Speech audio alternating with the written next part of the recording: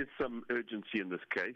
We quoted from the court order, and that is just shortly, the court said the following: once the order in this appeal is handed down, Mr. Zuma's position, as it was prior to his release on medical parole, will be reinstated. In other words, Mr. Zuma, in law, has not finished serving his sentence.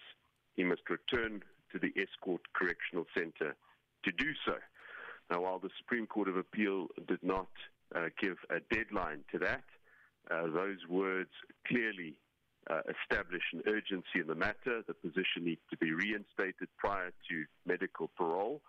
And as an appellant in this case, we wanted to put the Commissioner of Correctional Services on terms to ensure that he abides by this judgment and he doesn't buy time in order to circumvent the judgment.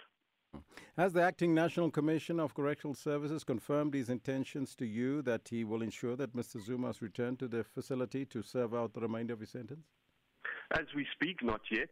We gave him a deadline until the end of today, so we wrote to him on Monday, and we look forward to getting that assurance from him by the end of today. The ANC in KwaZulu-Natal, though, say that they are comforted by the fact that the President, Jacob Zuma, is not required by law to return to prison and therefore remains free. Your thoughts on that? Well, I just quoted from the judgment of the Supreme Court of Appeal. I think what they're hoping for is that the Commissioner of Correctional Services determines that the time that Jacob Zuma did not spend in prison would be counted as time spent in prison. In other words, that period of unlawful medical parole. The Commissioner of Correctional Services has not yet made known his thoughts on this matter. But if he does so, we believe that it would be undermining the judgment of the Supreme Court of Appeal. It would fly in the face of the rule of law and would certainly take action. What sort of action?